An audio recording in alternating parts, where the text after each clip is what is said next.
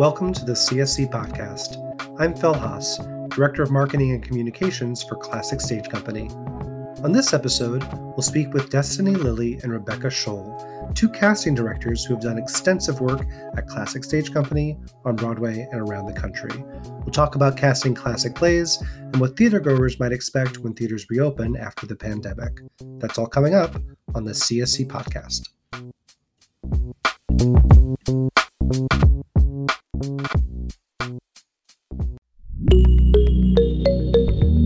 CSC has recently launched the Coming Back Stronger campaign to raise funds to secure the long-term success and financial health of the company.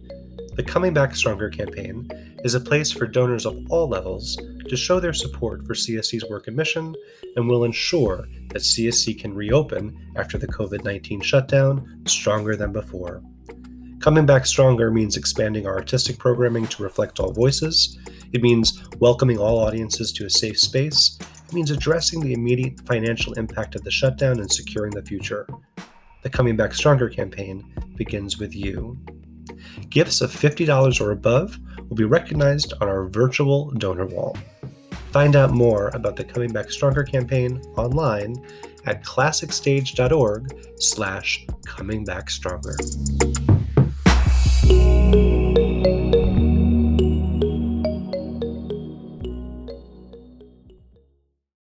Destiny Lilly and Rebecca Scholl are two award-winning casting directors with Telsey & Company, who have worked on many CSC productions, including Carmen Jones, The Resistible Rise of Arturo Ui, Frankenstein, and our forthcoming revival of Stephen Sondheim and John Weidman's Assassins.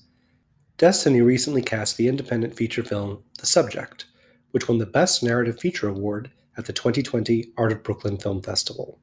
In New York, Destiny's also cast plays at MCC Theater, Atlantic Theater Company, Second Stage, and Rattlestick Playwrights Theater, among others.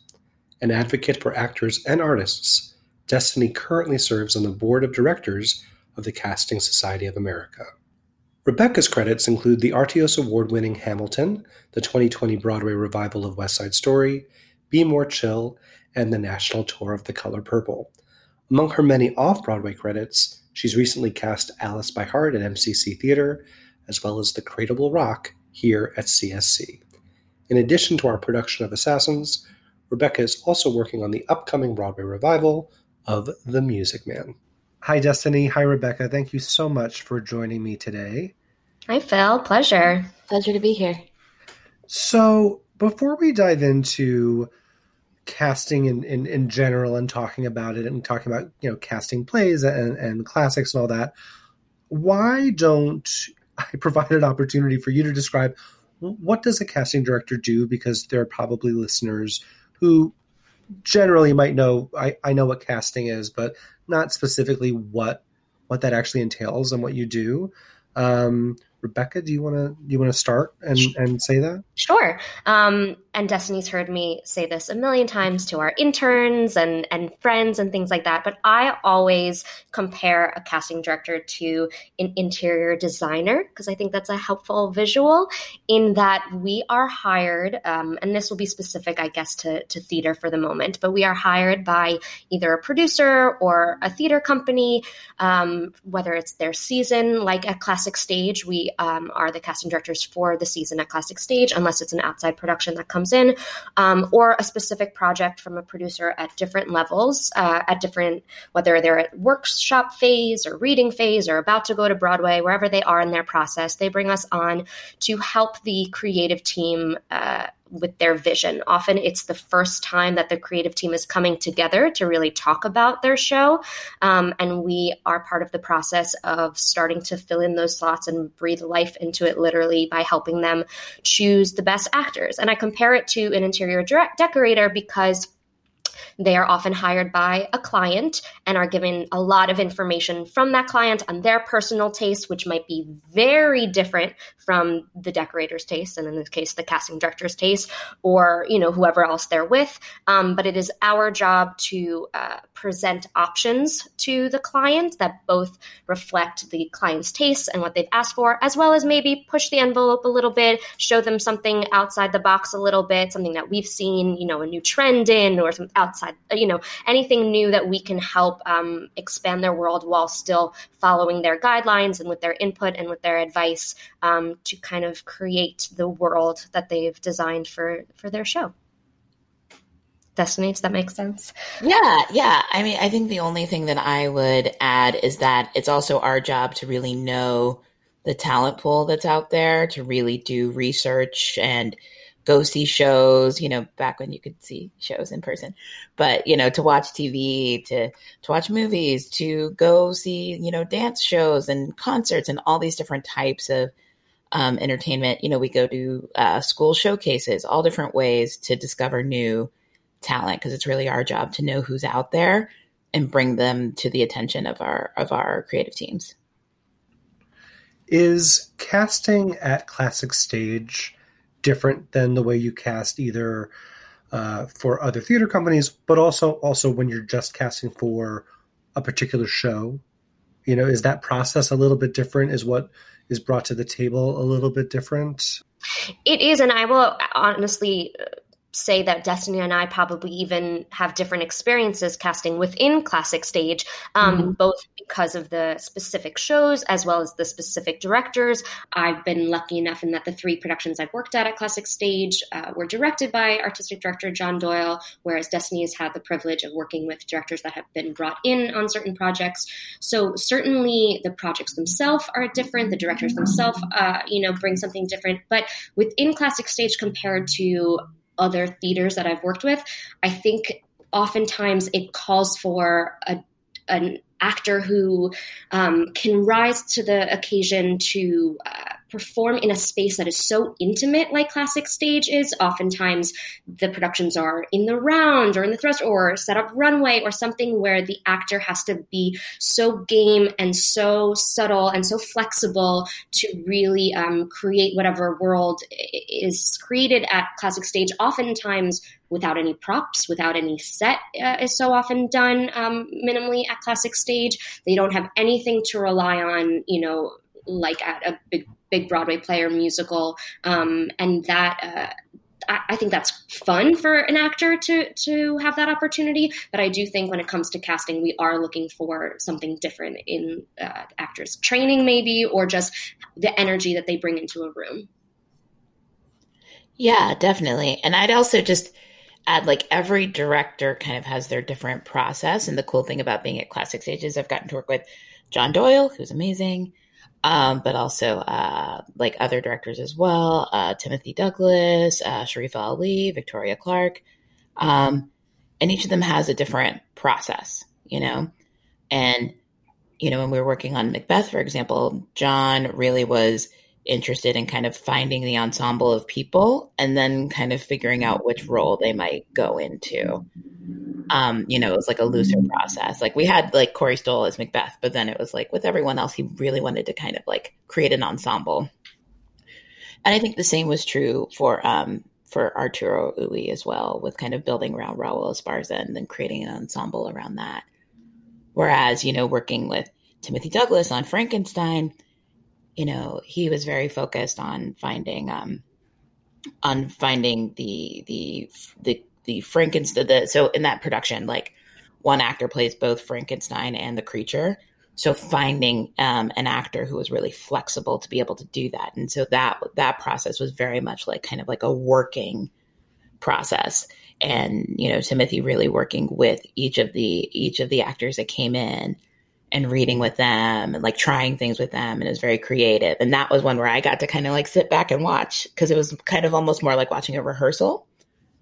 Whereas like John Doyle tends to kind of meet people and talk to them, and then they might read from the script or not. It's a little more informal.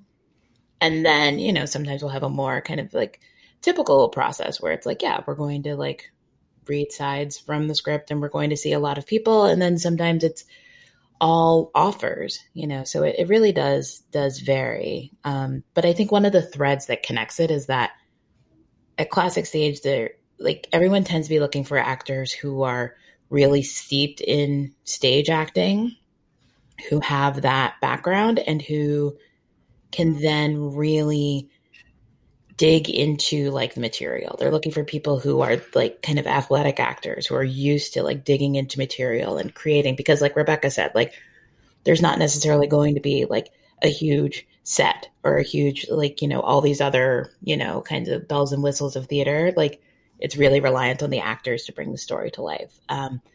So pretty much everyone, I think everyone that I've worked with there has really been looking for people who have that ability and also have the ability to work in an ensemble. Yeah, to piggyback off of that, I completely agree. I think working at Classic Stage is probably the closest I'll ever come to casting a company of actors, to casting, you know, an ensemble of actors, even if I wouldn't necessarily start the process looking at the show as an ensemble show. I definitely think the way that the work is approached, as Destiny said, is always finding this company who can play off of each other. Sometimes it's because John often uses the technique of having people double or triple or, you know, stand in for those props or whatever it is, and they have to be, you know, such a company of actors. So I think that is one of the biggest differences of working at Classic Stage and other regional or Broadway or community theaters or whatever it is. It's really looking, you rarely, you know, hire one actor before you hire everyone. I wonder, with the plays that you've worked on at Classic Stage, would you say that casting these particular stories or these particular classic stories or classic plays in a certain way has casting them made them more contemporary, made them more modern? You know, Destiny in particular, you worked on Frankenstein, you worked on Mies Julie, which was the adaptation of Miss Julie. Do you think that the work that you've done in a way to bring particular actors into the room and then also onto the stage eventually has helped tell that story differently and in a more contemporary, more modern way? I do think so, but I also think it's really a collaboration with the directors. Like the directors of both of those projects, that's what they wanted. You know, they really wanted to, through casting, specifically, you know, with Timothy Douglas and Frankenstein, because he specifically came to us and said, I want to cast a Black woman in this role. And that's not how the script was necessarily written. I would say it's not how the script was written. But that was what he wanted to do. And we were really excited by that. We're like, oh, this is so great. This is not the kind of role that a Black actress usually gets to play. This is using like, you know, a different side of their toolkit, you know, and it was really, and the types of different women we were able to see was really great because, you know, it's like, he didn't care as much about like age as much. Like we really kind of got to, an opportunity to bring in exciting people. Also, like he had people that he'd worked with before he wanted to bring in. So that was like a process that was really fun because, you know, we got to see like, oh, great. Like these wonderful actors come in, you know, Timothy really works with them for like 15 to 20 minutes. And then it's like watching rehearsal and then he does it again with someone else and they bring something new to it. And then this actor brings something else to it, you know? So that was, that in particular was like, yeah, that was like, casting specifically is going to tell a different version of this story than what was existing on the page. Rebecca, have you found that as well? I mean, I know, Rebecca, you've done mostly music. It's been musicals with us. There's The Cradle Will Rock, there's Carmen Jones, and then Assassins, which, although has not been on the stage yet, the set's waiting for us, and it will happen when we can reopen. But you know, you did cast that as well. So, what would you say to casting those musicals in particular that are seen as classic works too? Because the casting for those shows has not followed the traditional route that you normally see with other revivals of those productions. Yeah, absolutely. And I think that casting allows audiences, first and foremost, to kind of get out of their own way when watching a show. If immediately they're not seeing on stage a reflection of what they, you know, any preconceived notions that they had about a work or just what they expected walking into the theater, if what they see on stage immediately not takes them out of it, because we certainly don't want to take them out of the story or make them ask more questions or anything like that. But if it immediately kind of puts away any preconceived notions, I think we've already done our job of kind of bringing it into the 21st century, because then it allows them to watch it with fresh eyes and hear it as, someone living today and working today, and really hear the words and any other devices that the director has used to bring the story into the 21st century. So I do think that by John even just selecting these works, for his seasons, oftentimes, Cradle Will Rock was very much in a season that had a lot of, political fire behind it, whether it was fascism or socialism or anything like that within the season. I think that's, certainly the base level of where we started at in terms of the device that we would use to bring it into the 21st century. And then casting on top of that just allowed people to broaden that scope. With Assassins, we didn't want it to look like any other production that had been done in terms of just copying stereotypes of these, yes, real historical figures, but why not take something completely different so that you're not just stuck in your history book and can hear it for the first time and see it for the first time. And then with Carmen Jones, I will say, unlike Assassins, which I do feel like, while it is a more rare gem, more people have seen a production or heard the music or something than maybe Carmen Jones, which says a lot about everything, but is sad and is so wonderful that we were able to bring such a well-received production to classic stage. And I think with the casting of Carmen Jones, what we faced was bringing that music into the 21st century.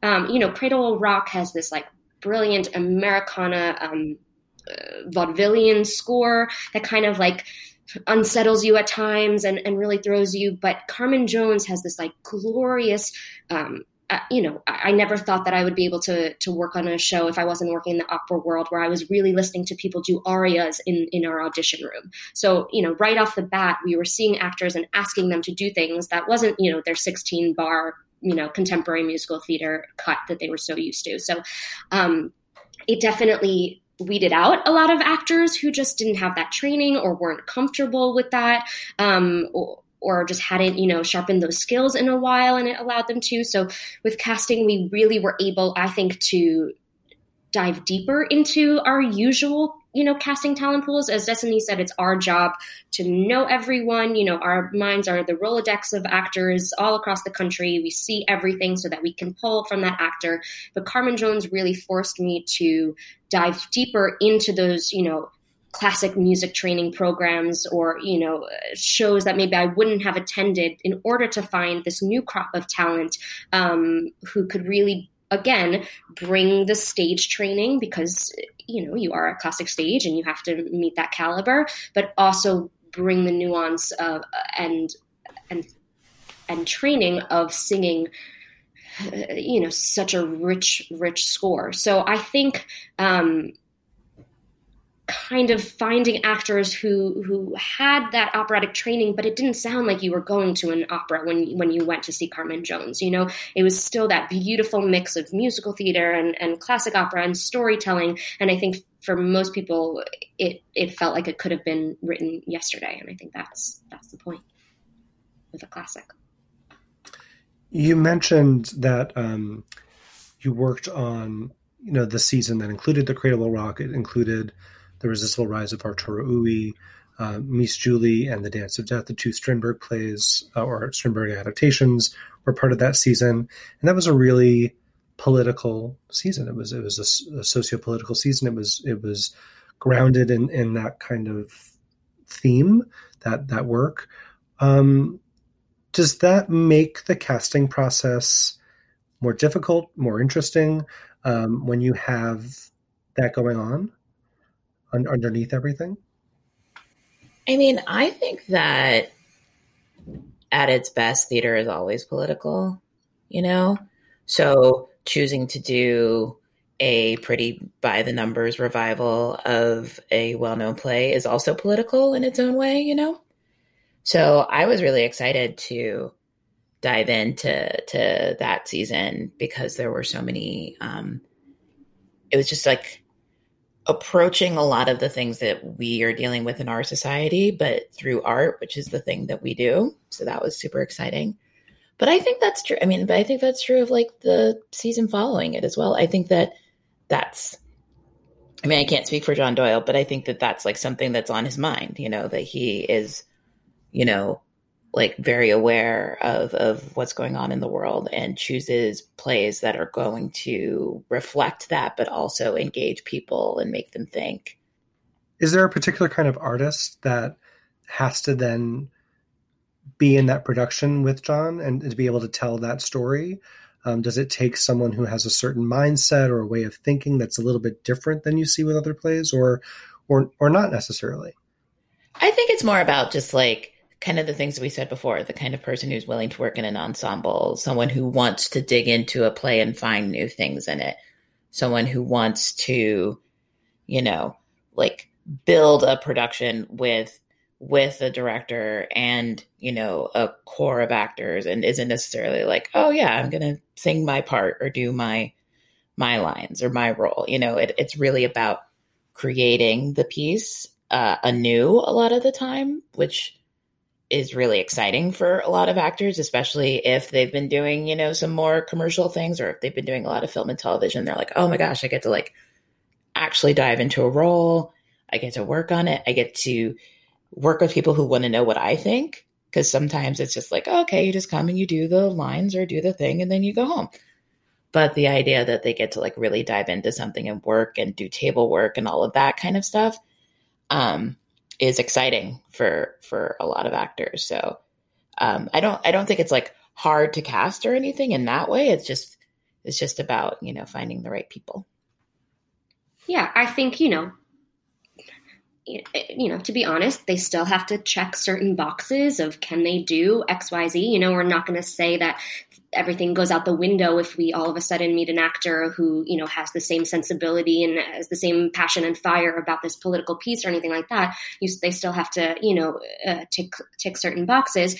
But I do think it's an exciting process for us when we are with a director who has such a clear idea of why they want to, tell this story now, but are open to, meeting the right person and finding the right fit.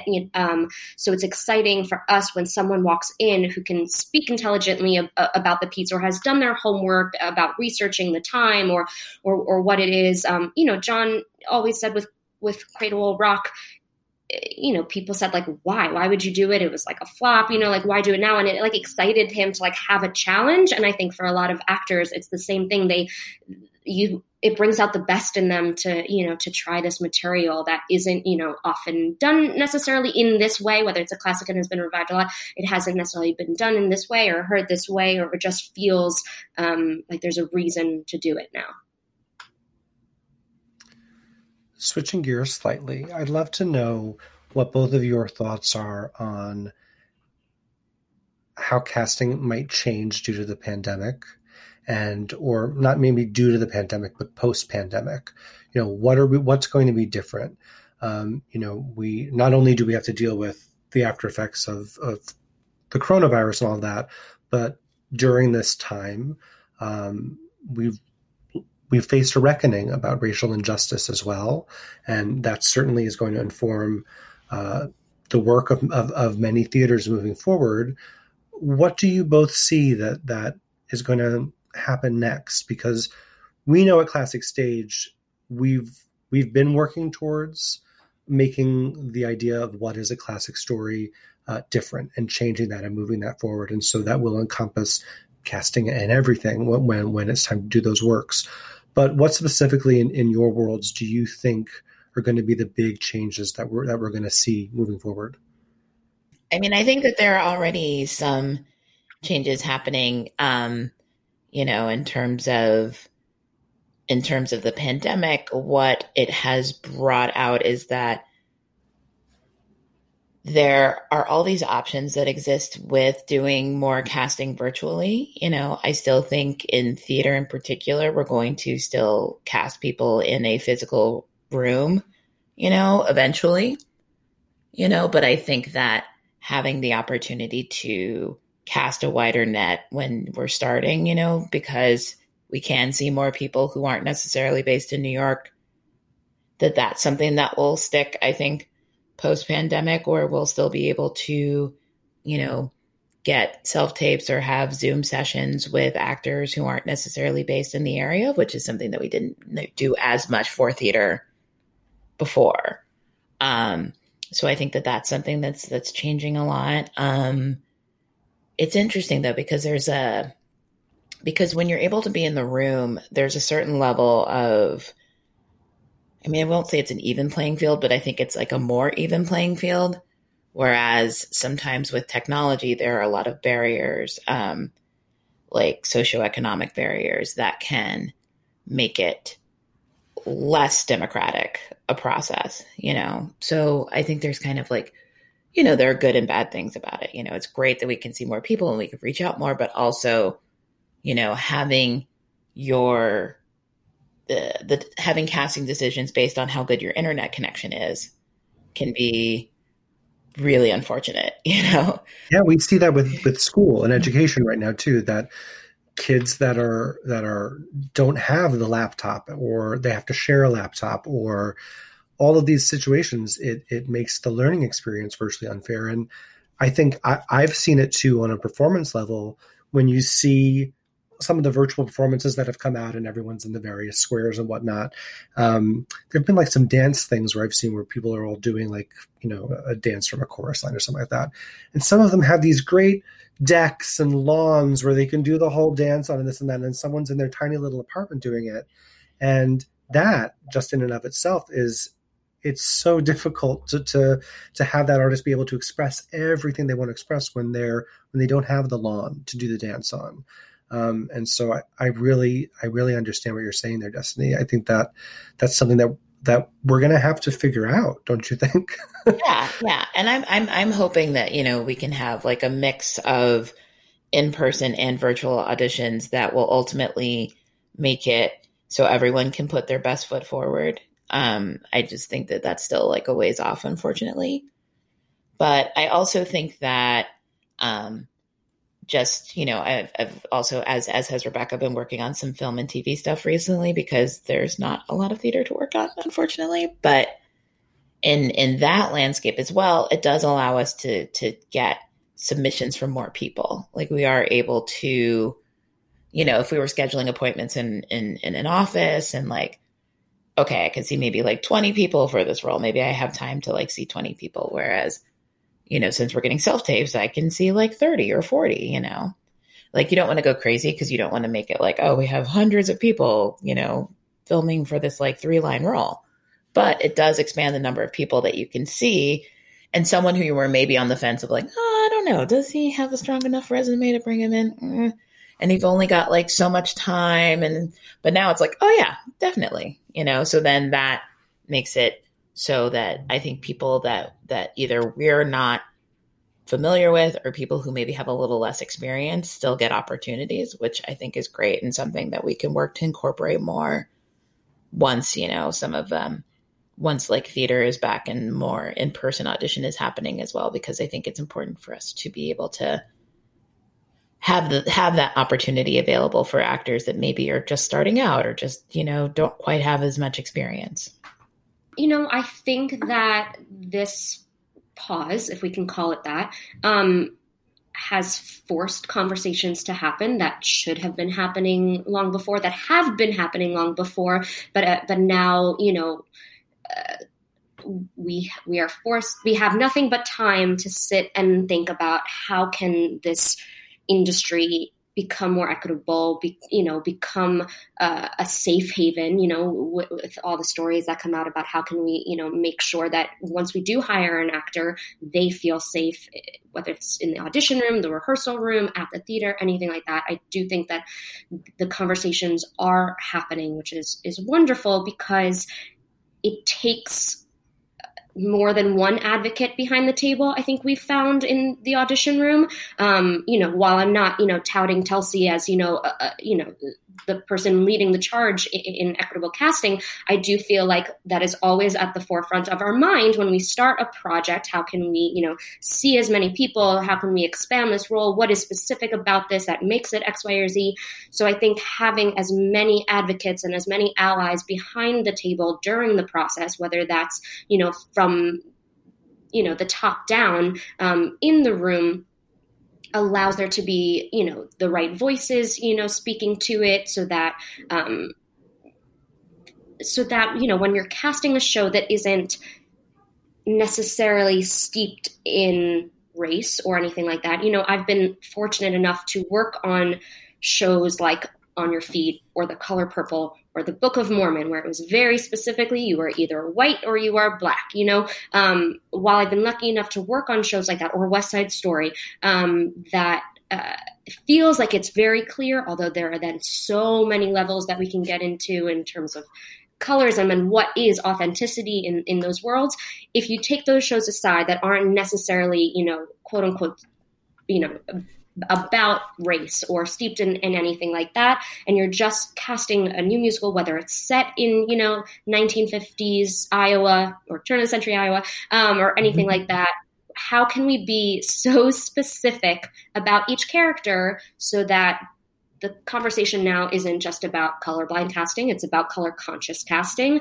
And, besides just making the stage look like America now, like Hamilton, how can we support those actors when they do get that role or when they come in for that role, whether that's rewriting a character to, have a real story behind them because it is specific about their race, or just everyone on the team being in agreement that this role has nothing, to do with race. And so we are going to see everyone and we aren't going to care if the audience walks in and says, what are they trying to tell me here? It's not our job anymore to hold the hands of the audience members and, to walk them through it. We're painting a picture that the creatives have had and trying to provide opportunity for as many actors as possible in a safe way and in an intelligent way. So I am hopeful that moving forward, these conversations continue to be had, but also that it then leads to action by putting people behind the table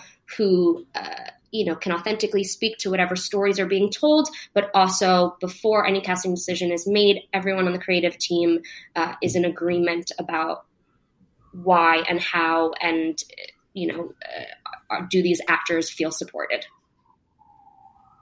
You talked a little bit there about audience pushback, and that's something that I face as, I'm the marketing director for Classic Stage, and I hear it, from the audience right away when they don't like something that they've seen or whatever that is. And sometimes we do hear it in regards to casting.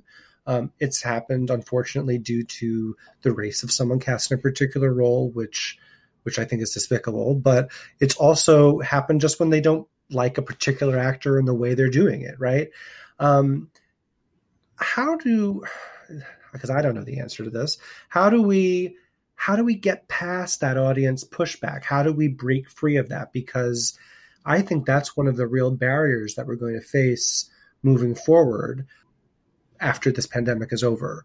And I'm curious as if you think that casting will play a role in that. Yeah. I mean, I personally think if you're making work that is based in your artistic integrity and is authentic and is about you like really working with a team of people to tell a story in like an authentic and artistic way, and the audience pushes back, my thought is find a new audience, because I think that could be, it's like, there are entire staffs of theaters that are all about audience development. And it's like, maybe you just need to find a new audience if that's the work that you're doing. I agree. And I think it changes. It'll evolve too, right? Don't you think? Yeah. And you can build your audience. Like, not everybody's going to dig what you're doing. Not everybody's going to be into your work, and that's cool. But, I think that, if you can really stand by your work as being like, like thoughtful and artistic and progressive and authentic, then there will be an audience that responds to it. It just might not be the people who normally come to your theater. So it's about finding those people and getting them to come to your theater, and then hopefully getting them to come to the next show and the next show. And that's how you can build an audience, I think, as well. I know it's a little easier said than done, but it's true. I totally agree. Yeah, I love it. That's what we're working on. That's what we're trying to do as much as possible at Classic Stage.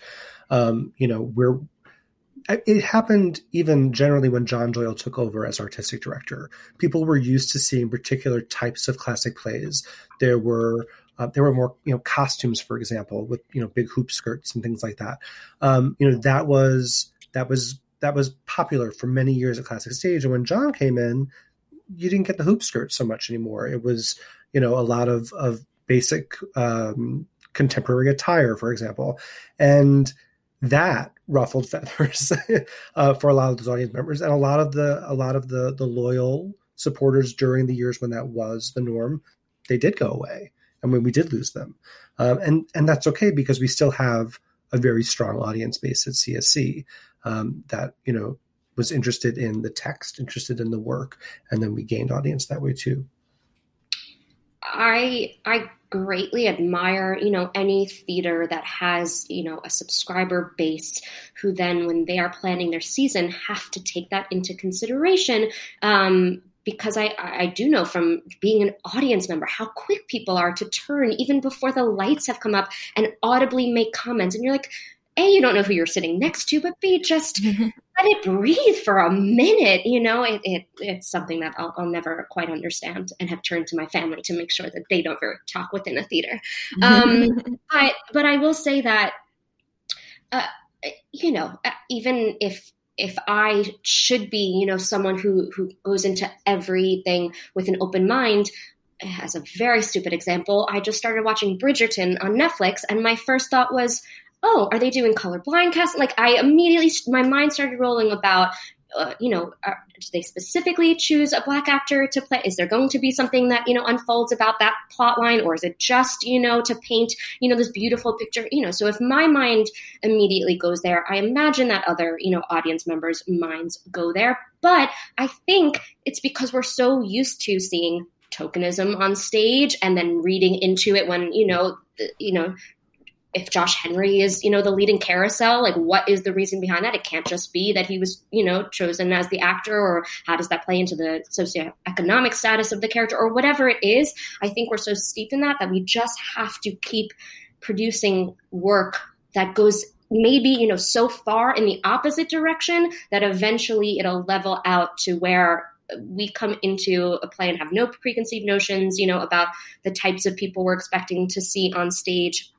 And so that, sure, if you don't like the actor's performance, that's one thing. But if you can't, wrap your head around, or you can't get out of your own way in terms of like their type, for lack of a better word, then I think we have still a long way to go in terms of pushing the envelope so that we're not just used to seeing tokenism on stage. My final question for both of you.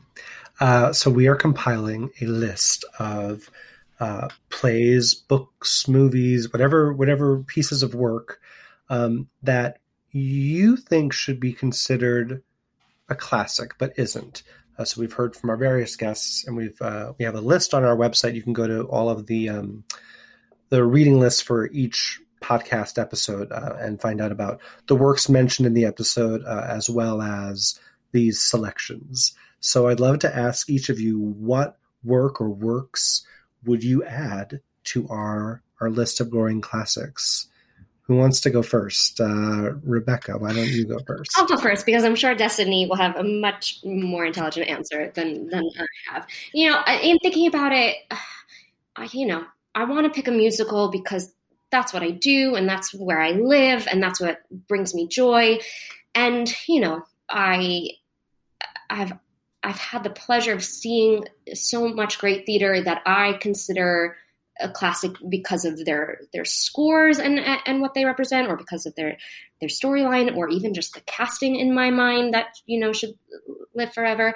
But this is, maybe it's the religious studies major in me that comes out. But I go back to, it's going to sound so silly, but I go back to Fiddler on the Roof, primarily because of the production. I was fortunate enough to see this past year, the Yiddish Volksbühne production of Fiddler on the Roof, that I then recommended to everyone I knew, whether they'd ever seen a production of Fiddler on the Roof or not, the movie, whatever it was. Because for me, and I had seen Broadway productions. I had seen national touring productions. I was in it in high school. I run the gamut of the show. I thought I knew it backwards and forwards.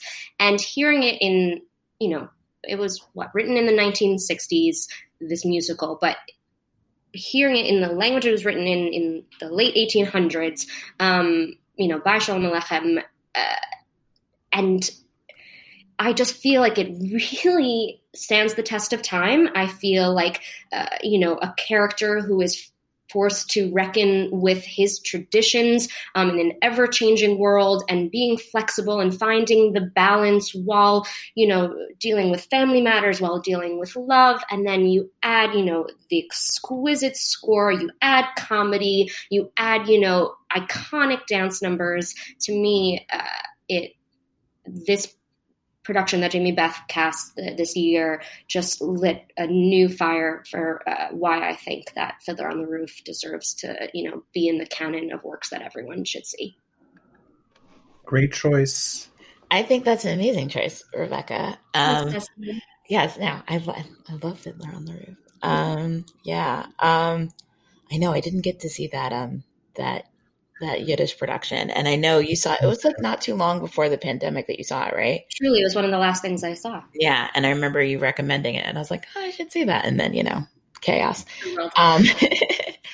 I always, there's so many things. So many things. But I would recommend, there are a few plays that I feel like, how sometimes there's like a playwright who has like one play everybody knows, and then one play that people know a little bit less, that is like maybe like just as good or possibly even better than the play that people know. And I was thinking a lot about one of the last plays I saw before the pandemic started was A Soldier's Play at a Roundabout, which is Charles Fuller's play, which is a great play. And that cast was great. But also by Charles Fuller is a play called Zoo Man and the Sign, which I know they like revived off Broadway maybe like 12 years ago or so, but I feel like it doesn't get revived enough. It has really relevant themes in it. It's about like a 12-year-old girl who is murdered, and how there are these witnesses who, for different reasons, don't come forward. And it's really compelling and feels, of the moment, even though I think it was written in like maybe the late 70s or early 80s. And I think that's like a piece that I'd really love to see like explored again, today, because it's still relevant today, and how kind of sad it is that it's still relevant today. But I think that like an audience and a core of actors today would approach it differently, even than it was approached. Like, I think they did it at Signature maybe like 10 or 12 years ago, but it'd be even different now, and I think it's something that also would be great to see, outside of New York, because sometimes the thing that I think is great about like a classic is that it's not just produced in New York. It's usually something that gets produced like all over the country and hopefully all over the world. So I'd love to see that play elevated to classic status so that it could be produced everywhere. I love that term, elevated to classic status. I might steal that for future episodes. Thank That's great. you. And I don't know that play. I'm so excited to go read that now. Yeah, read it. It's good. That's the best part of this. I have this like huge reading list now that I have to get to. That sounds great. Well, thank you both for joining me. I really, really appreciate it. This was a great conversation, and hopefully our audience learned a little bit more about the process of casting and how it works at Classic Stage, and a hint of what they might see moving forward in the future. So thank you both so much. It's been great. Thank you, Phil. Look forward to seeing you in the theater sometime soon, hopefully. Yeah, thank you so much. Thanks for listening. For more information on Classic Stage Company, visit us online at classicstage.org. There you'll find info on the company, as well as the reading lists from this and all past episodes. Again, I'm Phil Haas, and I hope you'll join us next month for an all-new episode of the CSC podcast. Take care.